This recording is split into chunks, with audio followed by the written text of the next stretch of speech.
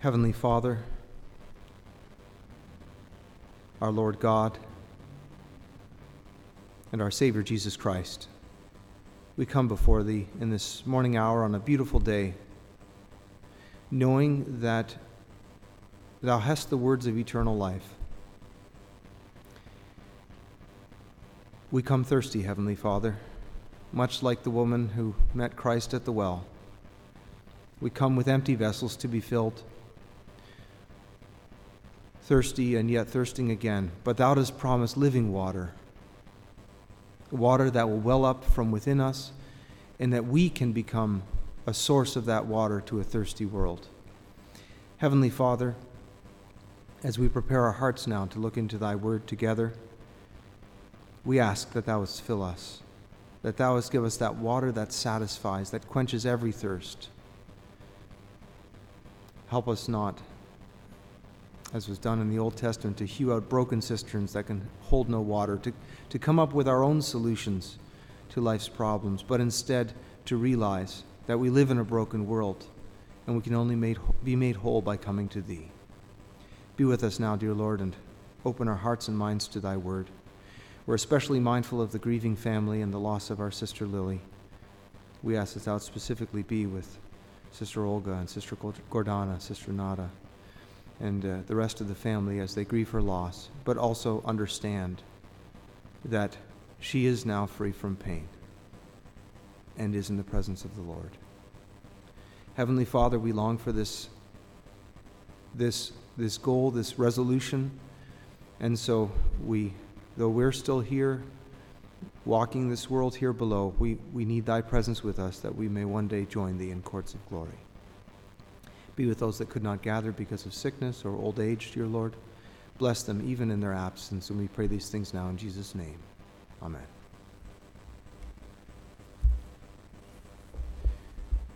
I'd like to read a portion of God's Word found in Mark's Gospel, the 10th chapter. Mark chapter 10.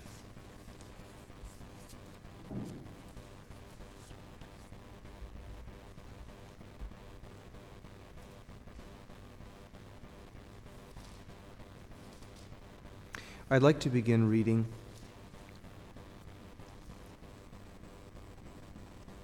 at verse 13. Mark 10, the 13th verse.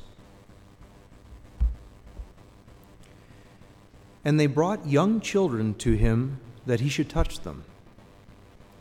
And his disciples rebuked those that brought them. But when Jesus saw it, he was much displeased, and said unto them, Suffer the little children to come unto me, and forbid them not, for of such is the kingdom of God. Verily, I say unto you, whosoever shall not receive the kingdom of God as a little child, he shall not enter therein. And he took them up in his arms, and put his hands upon them, and blessed them. And when he was gone forth into the way, there came one running, and kneeled to him, and asked him, Good master, what shall I do, that I may inherit eternal life? And Jesus said unto him, Why callest thou me good? There is none good but one, that is God. Thou knowest the commandments. Do not commit adultery, do not kill, do not steal, do not bear false witness, defraud not, honor thy father and mother. And he answered and said unto him, Master, all these have I observed from my youth. Then Jesus, beholding him, loved him, and said unto him, One thing thou lackest. Go thy way, sell whatsoever thou hast, and give to the poor, and thou shalt have treasure in heaven. And come, take up the cross, and follow me. And he was sad at that saying, and went away grieved, for he had great possessions. And Jesus looked round about, and saith unto his disciples, How hardly shall they that have riches enter into the kingdom of God? And the disciples were astonished at his words. But Jesus answereth again, and saith unto them, Children, how hard is it for them that trust in riches to enter into the kingdom of God. It is easier for a camel to go through the eye of a needle than for a rich man to enter into the kingdom of God. And they were astonished out of measure, saying among themselves, Who then can be saved? And Jesus, looking upon them, saith, With men it is impossible, but not with God. For with God all things are possible. I've read until the end of the 27th verse. Let's kneel for prayer.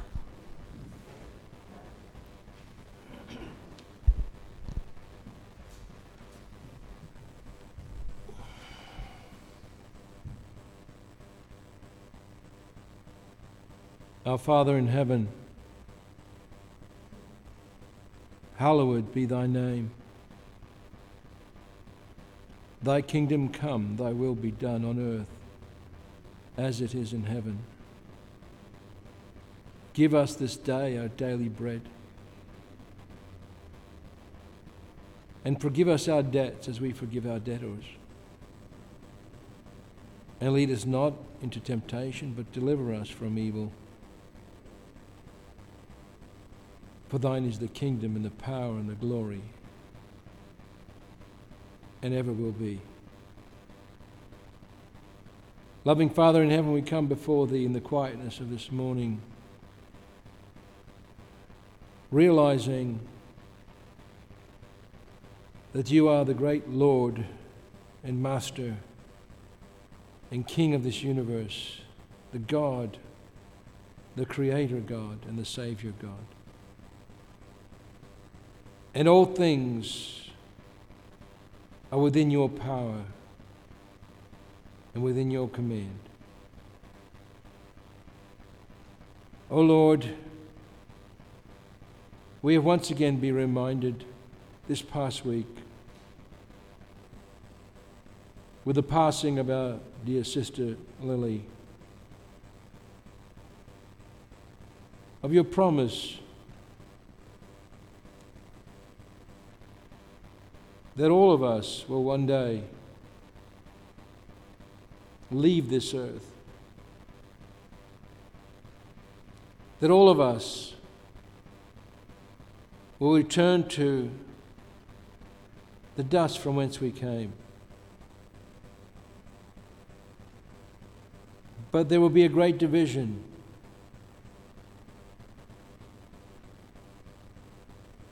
That those that believe in you, that those that have placed their trust and faith in you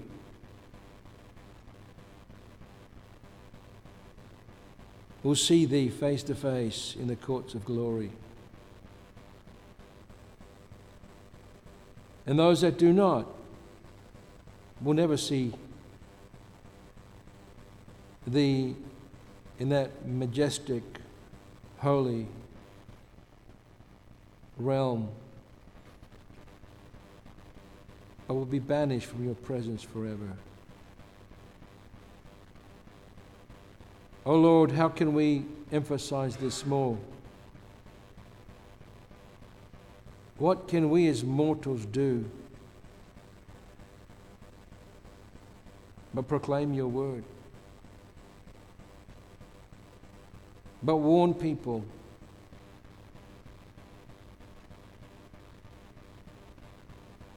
as Noah warned the people for 120 years. You were gracious for 120 years. Far more than a lifetime of a man and a woman today. And yet only 8 entered the ark. Father in heaven, we firstly, as was prayed already, thank thee for your grace, for your mercy, for your compassion.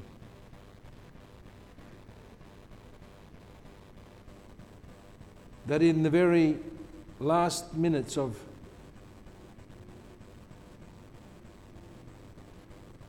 Sister Lily's life on this earth,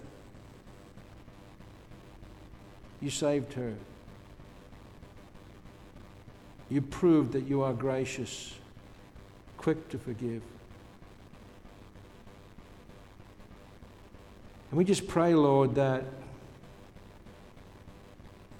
this event will have not gone in vain for others to see. That their lives are also as grass that is cut down in the morning and withered by night. That is like the flower of grass that dries and shrivels up. And it is like a vapor that just disappears. Oh Lord, we pray, Lord, we cannot as humans impress that on others. We can just give your word, which is your life-giving word, which is able to make us become born again, as your scripture tells us, through your Holy Spirit. So, Father in heaven, we thank thee that we have opportunities like this, that we can gather together in your house of prayer, in the house of worship, that we could set aside all earthly cares, all earthly businesses, activities, and focus on thee. Father, we pray none of us will be here this morning and allow your word to be fallen on the wayside of their hearts, so that the birds of the air come and snap it up. Nor on the cares of this life, nor on the things of this world, the pleasures or the activities like weeds that would choke it, nor on stony places.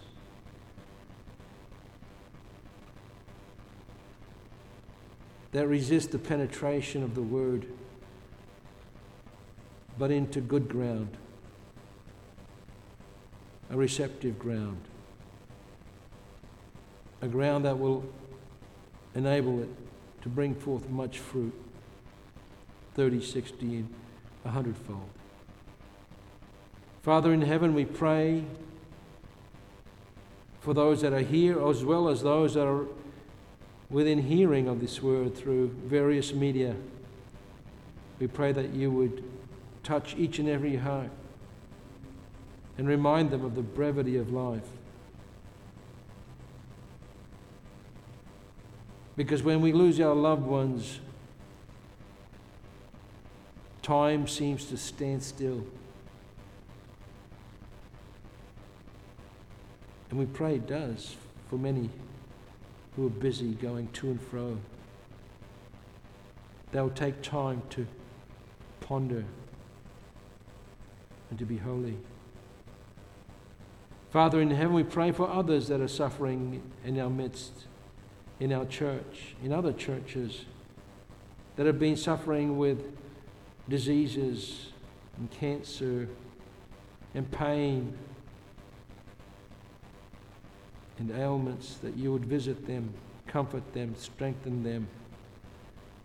Lord, only in you we have hope, and we pray that you would be their comfort and strength.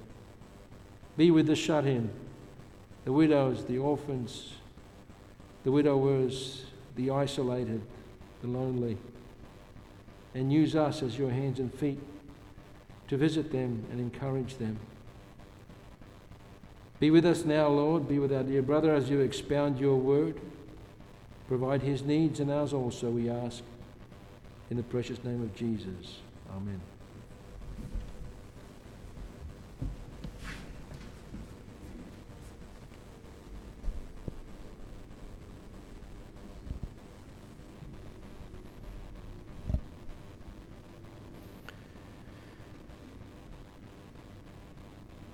The Word of God is unlike other books. I know that's been said before. Nothing new there. But if you consider in terms of the content that's been preserved for us, these little snapshots, as they were, I kind of consider the Gospel of Mark almost like a photo album. For young people, I guess that's a bit more like Instagram. Little snapshots, episodes in the life of Christ. one after another, each one a little tableau that teaches us something, a moment in time. And for those that were here on Wednesday night for singing, we sang that song from the junior hymnal about the young children coming to Jesus. And I guess sentimentality is a sign of older years, and I get more sentimental about these things. And you think about that moment and the fact that the Lord recorded this for us in His Word. These little children coming to Jesus to be blessed. Seems kind of mundane. In the grand sweep of God's plan of salvation, what does this have to do with anything? A bunch of noisy children getting in the way. You know, we read about the disciples that wanted to forbid them from coming near Jesus. He was busy. He had places to go. There were things to do. Messiah is here. And He's got work to do. And Jesus had to stop them. It says He was much displeased. Have you ever thought about that? The kindest man that ever lived. And yet here it says He was much displeased. What would it have been like to see Jesus angry? Displeased at His disciples. One of my little boys is fairly sensitive, and if I speak a little harshly to him, it doesn't take much and he gets upset. He doesn't like experiencing my displeasure. And I have to right away go and say, I didn't mean that against you. What I wanted you to learn from this was this. But he's intent on his Father's good pleasure, I guess.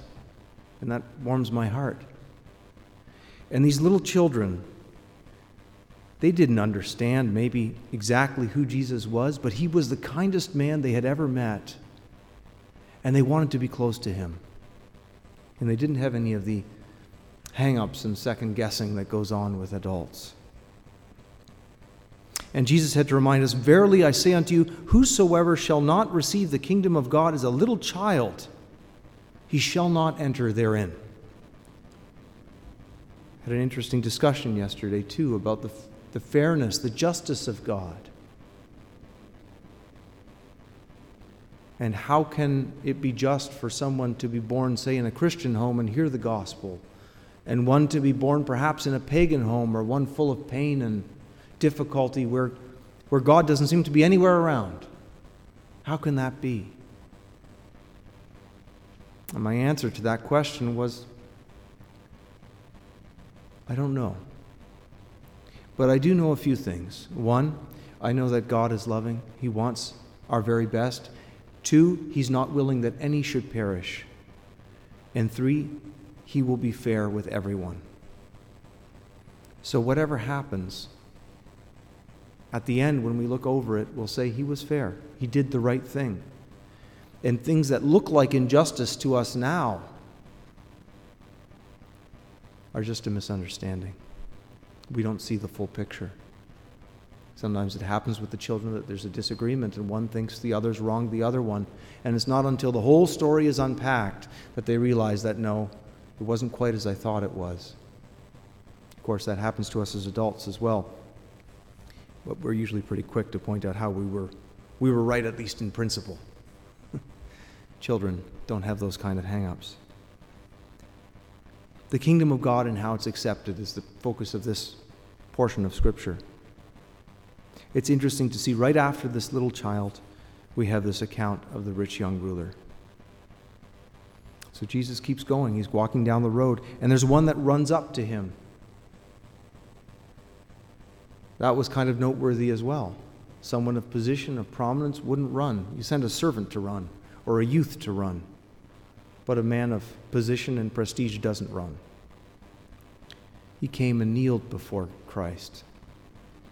Can you picture that? A rich young ruler, perhaps dressed in fine clothing, kneeling in the dust at the feet of this shabby rabbi and his crew of fishermen and cast-offs of society, it would seem. I mean, that demonstrated, I think, a pretty vivid picture of humility to do this.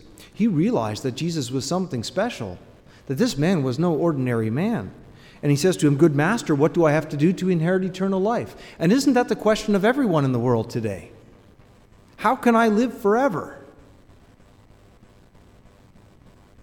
Whether you seek your answers in religion or perhaps in technology, that question of how can I live forever is something that humanity grapples with. When you're young, it seems distant.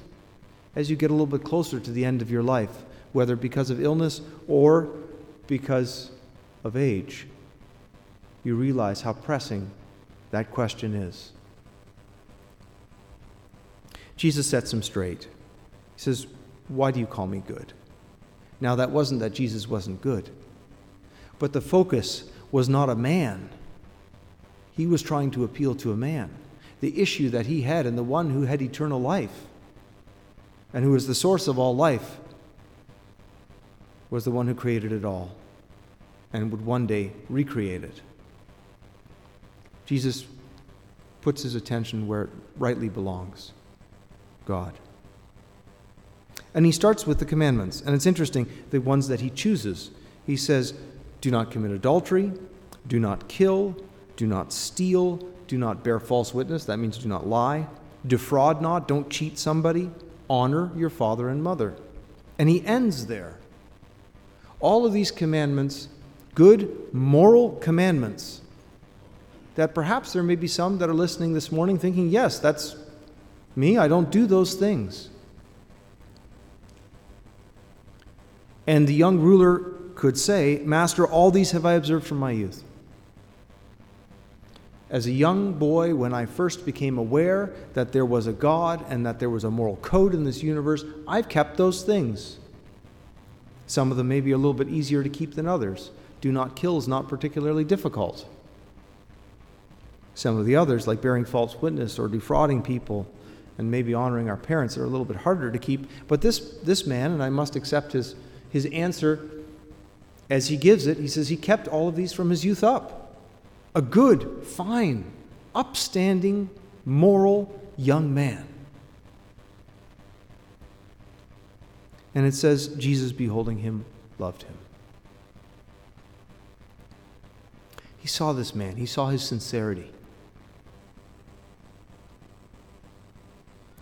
And for those that maybe have been struggling with conversion for a number of years and don't know what it is that holds them back, they think, I'm being sincere, God. I'm seeking you. I've come to the right place.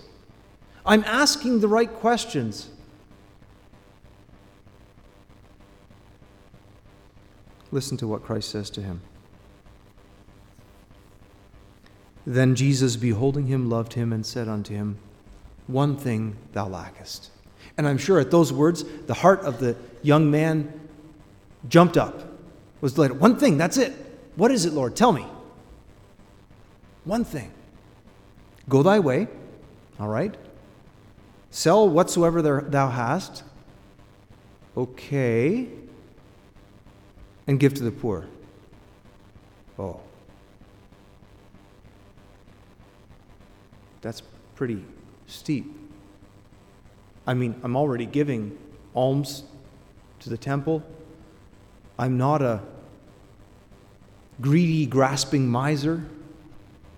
When I see needs, I give. Christ says, if you want treasure in heaven, this is what you have to do. Now, for those that may be theologically minded, you might step back from this and say, wait a minute, so are you telling me that there's a way into the kingdom of God that involves works of righteousness?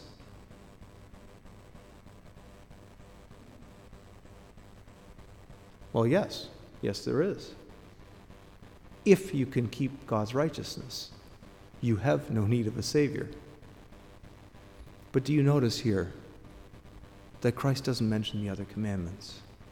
Do you remember what Christ said to the lawyer when they had that conversation? What are the two greatest commandments? Christ boiled them all down to just two. I'm reading through the Old Testament in my own devotions, and you get into these specific examples. Allow me a little digression here. You know, it's so interesting. God lays out his law, and he gives clauses and cases as he works through what is right and what is moral. And sometimes he gives explanations and reasons, and other times he just says it. He just says, this is what I require, and this is what you have to do in this situation. In other places he said, because you were a servant in the land of Egypt, therefore don't oppress the foreigner and the stranger in the land. And he gives a reason. But many times he just simply says things. He just lays it out for us. But Jesus takes all of those laws and boils them down to two things. And I'm sure most of you can repeat them with me. Love God with all your heart, mind, and soul. And love your neighbor as yourself. On those 2 points hang all the law and the prophets. If you can do that. But what's the problem? Christ left him out of this discussion. Why? The young man needed to see that. I think he also needed to see that he needed a Savior. You see, God will not allow you to dabble with faith. You don't get to add Christianity to your life or Christ to your life. He has to clear the slate, and it has to be only Christ as your life. And that's a tough message. Many don't want to hear it.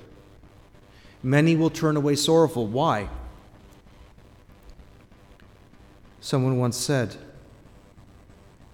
that the religions of the world are not fundamentally the same and superficially different. They're actually superficially the same and fundamentally different. And I agree with that statement. I think it's very true. Every other religion will allow you to add religion to your life. Add it. But there's only one that asks you to replace it. A little child can make that decision. A little child can see the value and trade for it. He says, sure, I'll give that up for this. As adults, we get a little bit more sophisticated. We want to bargain. We want to dicker with God. We want to trade one thing. I'll give you 10% God, and let's meet somewhere in the middle maybe. You stay out of this area of my life, and I'll give you this. We're much like Jacob. Jacob is such a perfect example of the human race, a pattern. A twisted, morally twisted, conniving young man who wanted to bargain with God. It started at Peniel. He had that vision of that ladder that came down from heaven, angels ascending and descending on it. And the next day he wakes up and says, surely the Lord was in this place and I knew it not. And he strikes a bargain with God. He says, God, if you bring me back safely to this place, I'll worship you here and I'll give you 10%.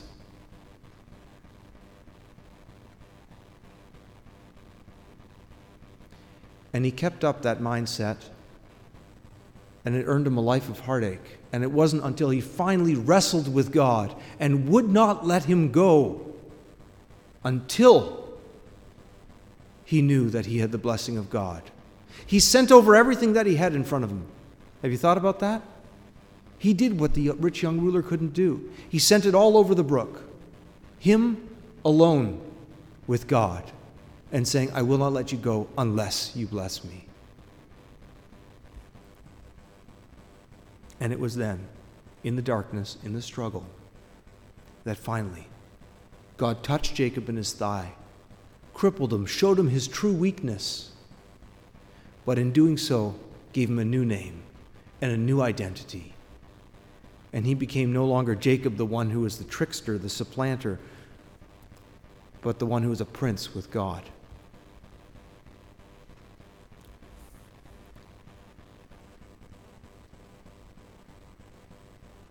And come, take up the cross, and follow me.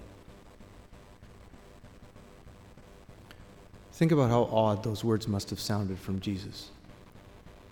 Take up the cross. The modern equivalent would be saying something like, "Join me on death row." I'm sure people that heard that wondered what he was talking about. I mean, the cross was reserved for rebels of Rome, the ones who would not submit themselves to the authority of Rome. They were the ones that were crucified. And if you read into the history books, you'll read how, I forget which general it was, that lined the road with crosses, each one with a Jewish rebel spiked to its wood, dying as an object lesson to those who would pass by. A horrible fate. And yet Christ says, "Take up your cross and follow me." What did you know about a man with a cross in that day and age? One, he wasn't coming back. A man shouldering a cross on a road surrounded by soldiers was not coming back. That cross would not argue sentence, would not commute punishment. That cross was going to have its way until he was dead. And that was it. There was no half crucifixion.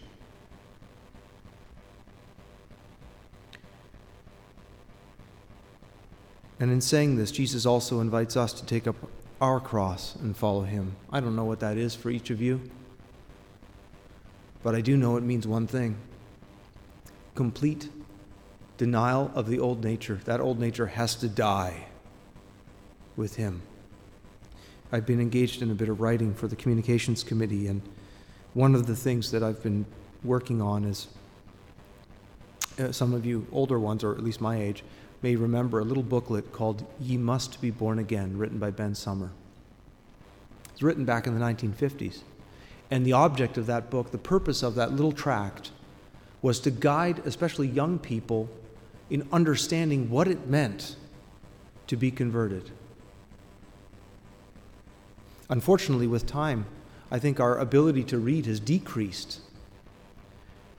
And Brother Ben's sentence structures and analogies maybe are a little bit harder for younger people to grasp. So I've been engaged in rewriting it, breaking down the sentences to something a little bit simpler to understand. But the message is the same. The message is the same. You need to die. Why? Because there is none good, no, not one. God could not be good and allow you to get away with your sin.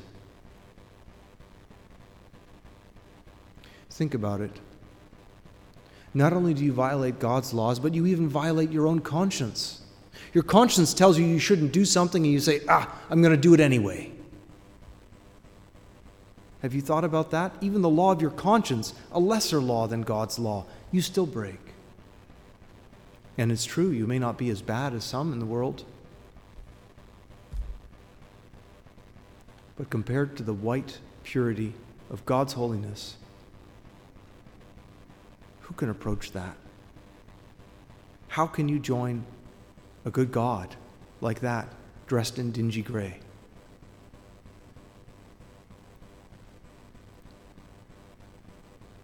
Why do we need to die? Why is it important that we be crucified with Christ? Because it's the only way to life. The solution has never been about patching up the old. The Old Testament showed that. The blood of bulls and goats that was offered again and again and again. Every year. I sometimes think about that. The high priest going in to that curtain, they say that it took 4 men to part that heavy curtain. And he went in once a year with blood to sprinkle it on the mercy seat. There was no light in that inner room. You moved from the outer court, which was in daylight, into the inner temple where there was the light of the candle, the candlestick. But then, into the holiest place was darkness. The only light came when the Lord would descend between those cherubims to speak. And I wonder what that must have been like for those Jewish high priests to go once a year with a chain around their ankle, knowing that if they were struck dead by God because of their unworthiness, someone would pull them back out. To go in there and see that glow. I wonder how many dared even look at what that light was. You know, they were not forbidden to look at that Shekinah glory. But I wonder how many dared. To be in the presence of one who's so holy. Read in Scripture what happened to Moses. Read what happened to Isaiah. Read what happened to John, the beloved disciple, who even leaned on the breast of Jesus at that Last Supper, and yet when he met him in a glorified form, he fell down as dead. That's the God we're dealing with. That's the God who loves us and wants to make a way, but he says you can't come in the form you are. You've got to become like a little child. You've got to give up everything. It's got to become so simple. You know, children will accept things the way that you tell them. Adults, they need reasons first. We ask, prove it to me and I'll believe you. The problem is God doesn't work that way. God says, you want to know? You have to do. Once you do, you will see the truth. Christ himself said, if you want to know if my words are true, do them. In God's economy, the intellect always follows the will. It cannot go first. You know, Jesus, as he went around from place to place, he did these miracles and says they all marveled. Human intellect following behind on stubby little legs couldn't keep up with what God was doing. And that's the way it must be. You must be willing to die, to live, to know you must try to live as he says you live. And when you realize that you cannot do it, then you will be ready to die, and in dying you will live, and then you will know. It seems so counterintuitive, and in a way it is. You see, the God of the universe can encompass intellect. He's greater than it all.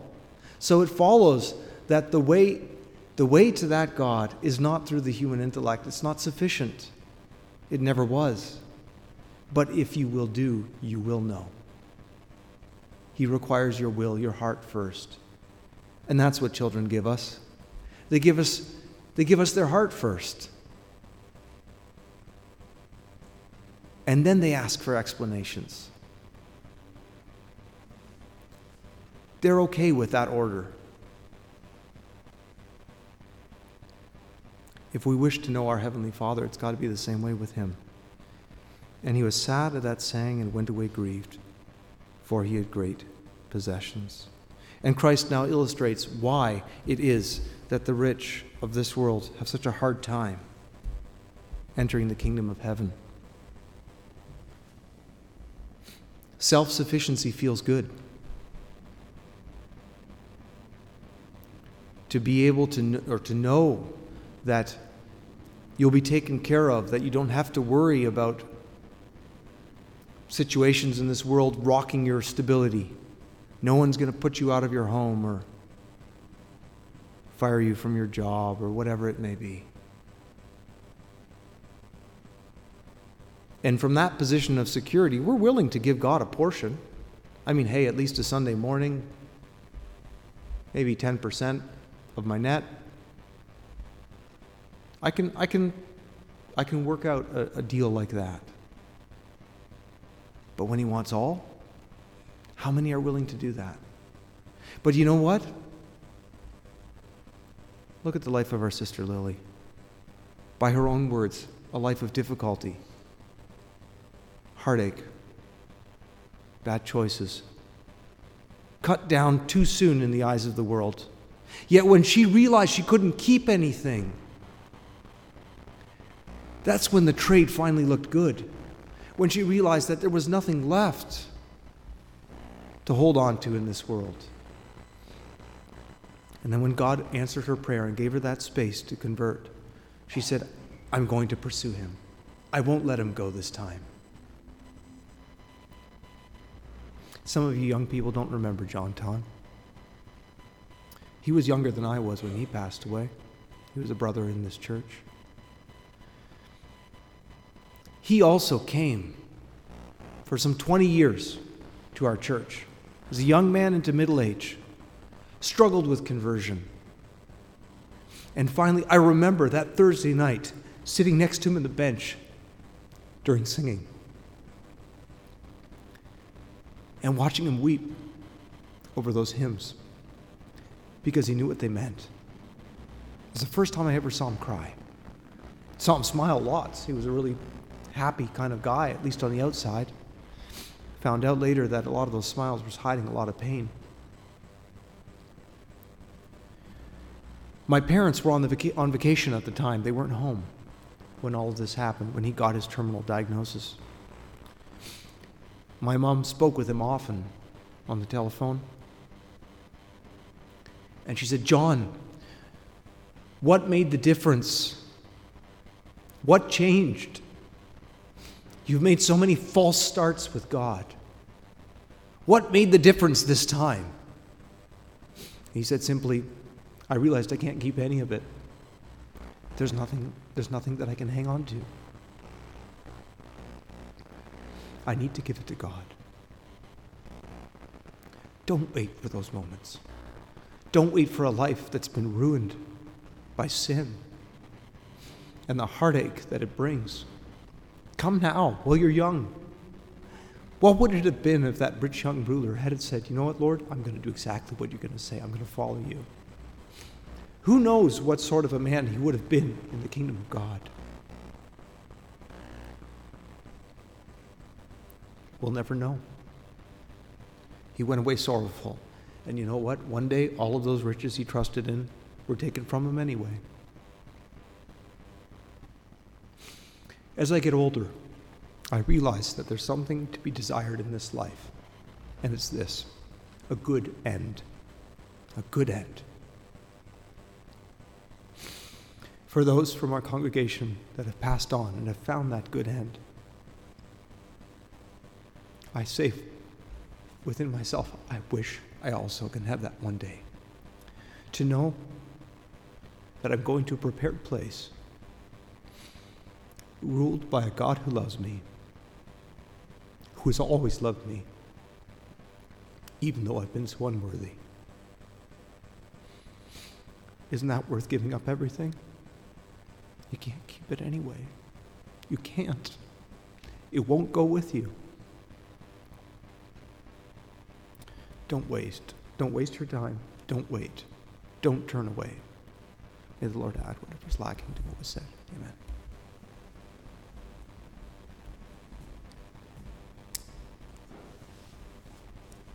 This morning we heard a very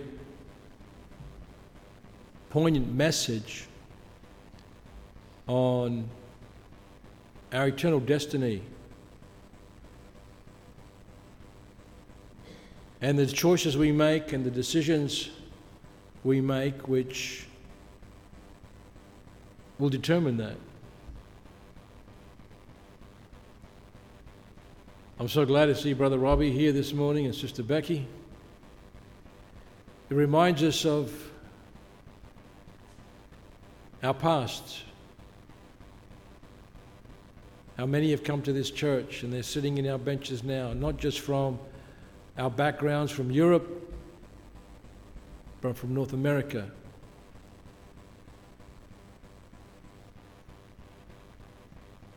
And it sort of pains me that when we see these loved ones who have come from the neighborhoods of Toronto and see the value in the gospel that is preached, which they never had a chance to, perhaps from the backgrounds that they came from. And then I see those that have come from our own backgrounds, that have been coming to church as little children, that have been taught in Sunday school, that have been taught the gospel message, that have sung the gospel message, that have been given every single opportunity to hear the word of God that's able to save our souls. I pray that you'll not take it for granted. I pray that you'll not leave to the final moments of your life. You know, at the funeral of Brother Steve Delich, I mentioned that on God's clock, the clock of our lives, if we divide our years into 24 hours, that Brother Steve was something like 6 minutes, if I remember correctly, to midnight before he surrendered his life to Jesus Christ. Sister Lily, we're so thankful that she gave her life regardless of how many minutes it was to midnight. But that's not guaranteed for everybody.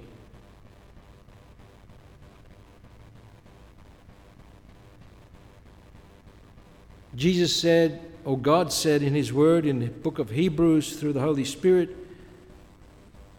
that it is appointed for man once to die,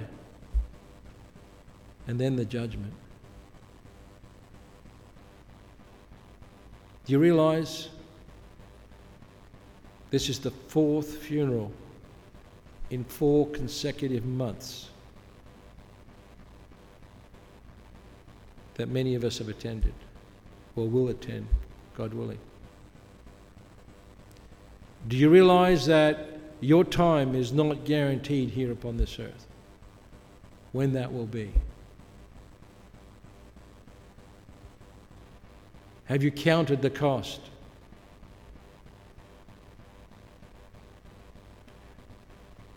There is a formula.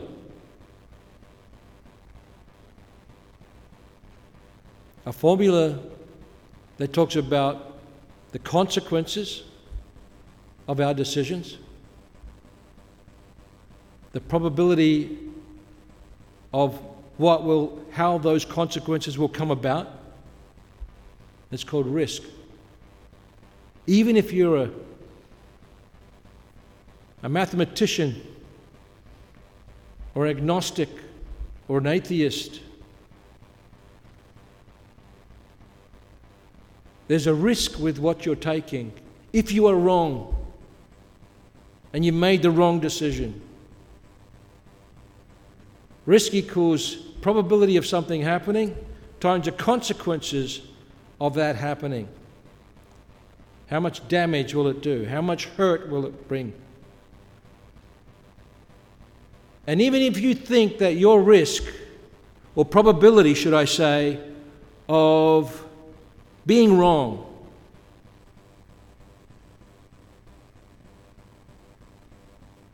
is 10 to the minus 10. If you are wrong, you multiply that by eternity, what number does it bring? You tell me. What number will that bring? 10 to the minus 10, let's say, times infinity. What is that? It's infinity. If you're wrong. And we believe that deep in your heart, you know that there's got to be a higher power. There's got to be a God, a creator of this universe. So which way would you choose? Which way will you go? How much risk are you willing to take? Or do you want to believe a Bible that has proven itself over and over and over and over again? As the brother mentioned, be as a child. Accept in simple truth what the Word of God says and can support itself. This is my prayer. This is our prayer. And unto Him be the glory evermore. Amen. This concludes our service.